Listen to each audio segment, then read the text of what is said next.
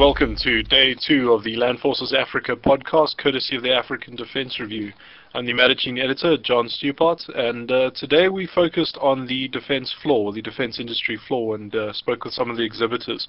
Today we will talk a bit with the Saab South Africa president, Magnus Louis Olsson, on everything from Gripens to command and control systems, and speak a little bit with Boeing as well on the need for strategic airlift in South Africa. First up here is Magnus Louis Olsson from Saab South Africa.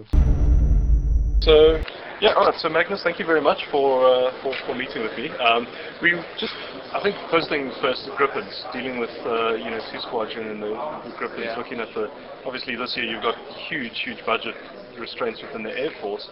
But I mean, in terms of maintenance, how does Saab actually work with the Air Force, at least this year and going forward, in terms of maintenance repair for these aircraft now? Well, look, since first delivery, we've been having what's called an interim support contract, where we gradually, year by year, have done support for the aircraft. Of course, the Air Force they do their own support, but we stand for the background support, the service bulletins, and it's like quite a large office in Sweden that deals with the whole fleet of Gripens around the world to make sure that the configuration control and everything like that. And right now, of course, as South Africa is going through some dire straits in funding, they don't have they don't have a support contract, which is actually something that we hope to resolve during the autumn. But the fact that they are living without a support contract puts them in a bit of a problem. Absolutely. Because we have now I think it's 12 Gripens in storage, I think, for long term. Yeah, well, you have all the 26 aircraft here, and you are not flying that much with the aircraft usually. So you have the storage problem, and you have the problem with the actual aircraft that are here now. So well, there's no problem with the aircraft, but there's problem with the support. Yeah, absolutely. So, in terms of the storage, then, theoretically speaking, I don't know. Maybe I should be asking one of the sort of technicians about it. But in terms of bringing them out of storage, assuming the Air Force get a larger budget at a later date, that's no problem. Getting them out of storage and getting them flyable again. Yeah, that's no problem at all. Okay. And as with all advanced equipment, particularly fighters, they like to fly. I mean, the more they fly, the better they go. Yeah. So after a period of storage, you take them out, you do without knowing the exact details, but with my background, I'd probably say that we'll do some sort of maintenance checkout flight of the aircraft. Then it's good to go. Okay, fantastic. Yeah. Okay, well that's quite encouraging. We have from all the news you see, you kind of think that's it. They're going to sit there and get cannibalized for parts. No. I mean, I think that's a matter of how you look upon things, how you your own sentiment, your culture. If you don't do anything, they'll be standing there. But if you say, if you take them out, start flying. And then moving sort of towards the maritime side, obviously again, budget restraints notwithstanding, there has been a stated requirement at least for maritime patrol. Any progress or developments on the 340, the Saab 340 on this? Well, we have quite a few discussions with countries in sub-Saharan Africa on the aircraft, because when it came down to AD, it flew through sub-Saharan Africa, and we've had follow-on discussions after that. And there are quite a few countries who look for this capability, because there are more countries than South Africa that sort of have to live with the scourge of piracy and everything like that. So we're looking quite positively in some of the countries in sub-Saharan Africa. When it comes to South Africa, we haven't heard so much. It's been quiet. Yeah, absolutely. And then West Africa? West Africa, yes. Interest, I assume? Yes, there are interest in West Africa, both near South Africa, but also up in the smaller countries on the back of on the southern West Africa side. But of course, in those countries, although they are growing quite rapidly, there are funding issues. Yeah, of course, of course. Although I remember at AAD you guys discussed a leasing option. Yes, and that's still open. Sort of a share yes, thing, and that's still quite topical that you say that. We just came out of the conference because they spoke about PPP or public-private funding. So, in other words, renting a more or less. I mean, it's a little bit different from renting, but leasing is an option, and I think in this particular case it's quite an attractive option because well, you can have the aircraft very quickly, and you can have this aircraft for 5 or 10 years while you think, is this the sort of level you want to stay at? If you want to go big and go, because obviously we're quite open about that the MSA is here, it's now, and it's quite affordable, which means that you can go bigger. Because it was a civilian airliner that was converted, right? Like a City Hopper. Oh, right. And then we stripped it and changed everything that needed to be changed to give it another 40 years lease of life. Right, yeah. And it's actually quite a good aircraft for low-level flight as well. And then we've done what needs to be done to sustain the maritime environment. Normally that's actually the harshest. It's not the bumps and the turbulence, it's the gravity. It's the salt. It's the salt. Yeah. Okay, interesting. Fantastic. Okay, so then, away from, well, I mean, I suppose sticking a little bit with maritime, the Skeldar. Yeah. Updates or progress on that, on the maritime UAV? Yes, it's doing very well. It has,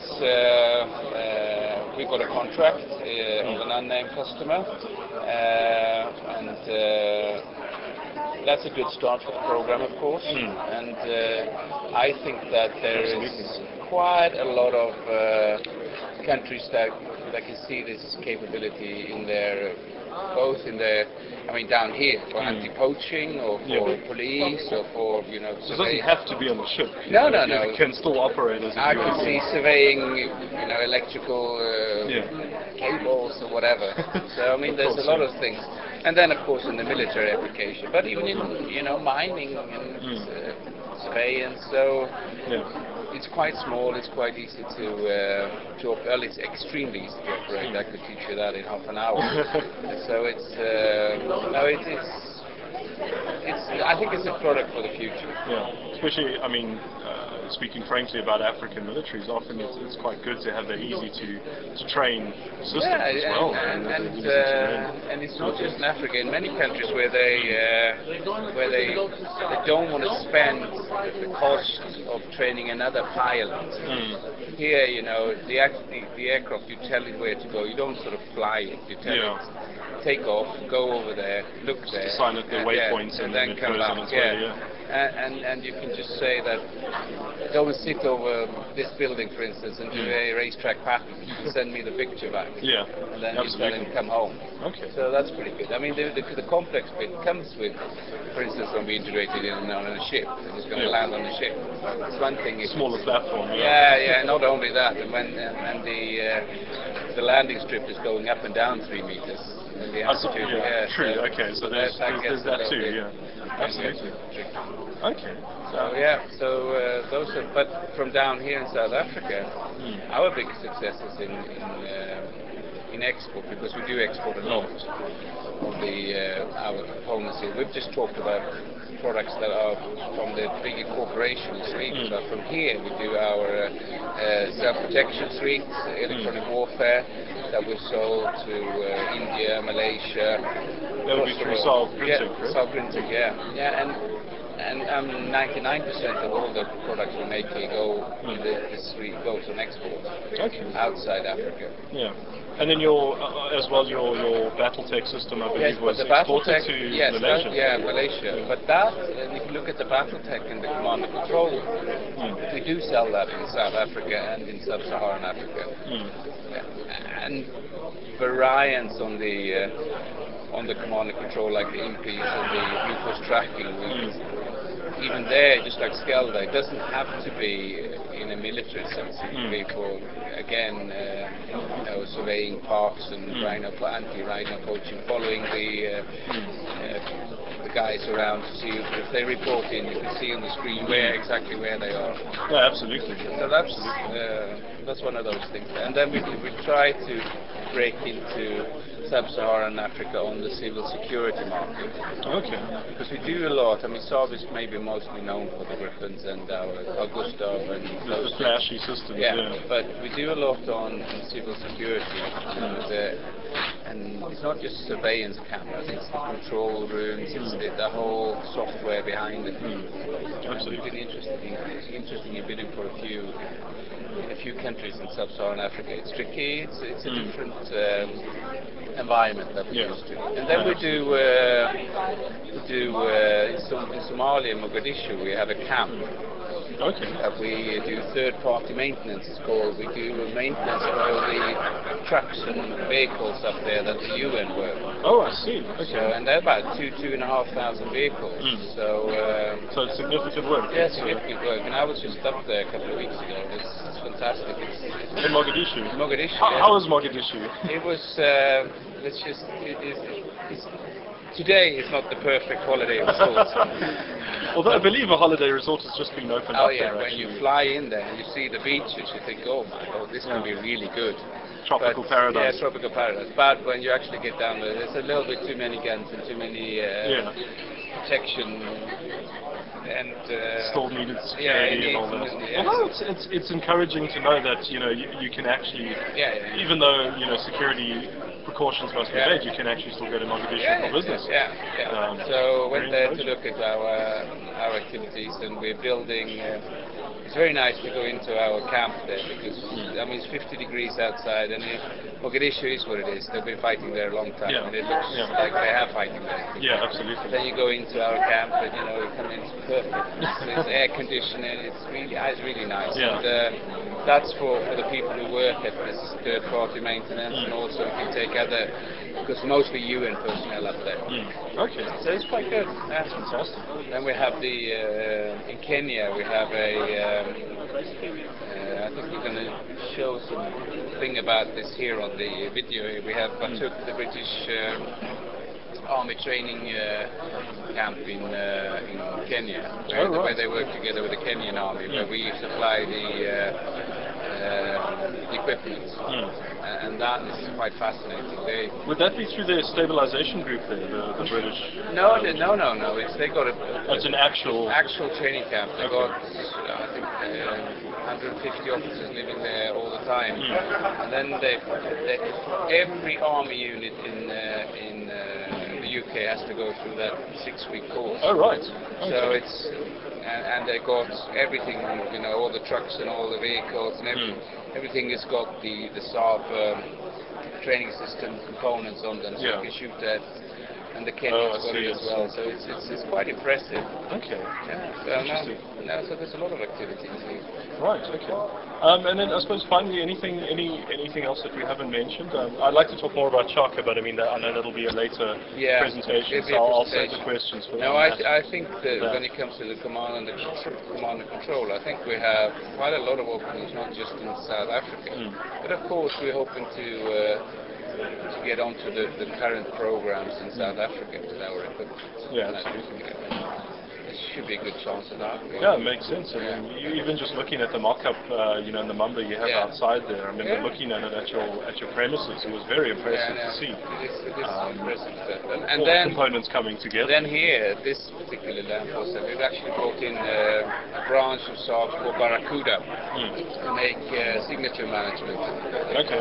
Which is camouflage nets, but advanced ones that cool down and that you can't see on thermal imaging can't detect. Yeah, and it's all anything from just the old PVC, the sort of camouflage net, to the super advanced ones that will protect you from thermal imaging, heat signature, and all that.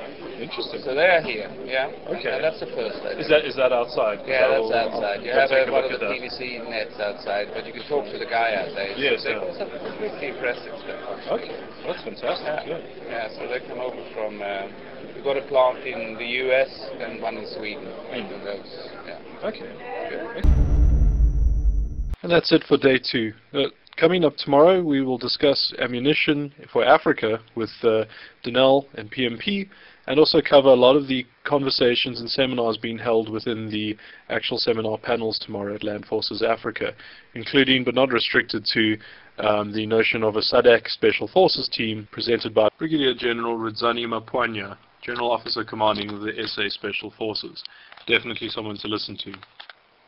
If you like this podcast and want to get more information and coverage of African defense affairs, please feel free to come through to our wonderful website. It's www.africandefense.net. Whether you're American or Commonwealth, it doesn't matter. Put it in how you know, and it'll come through. That's africandefense.net. Cheers.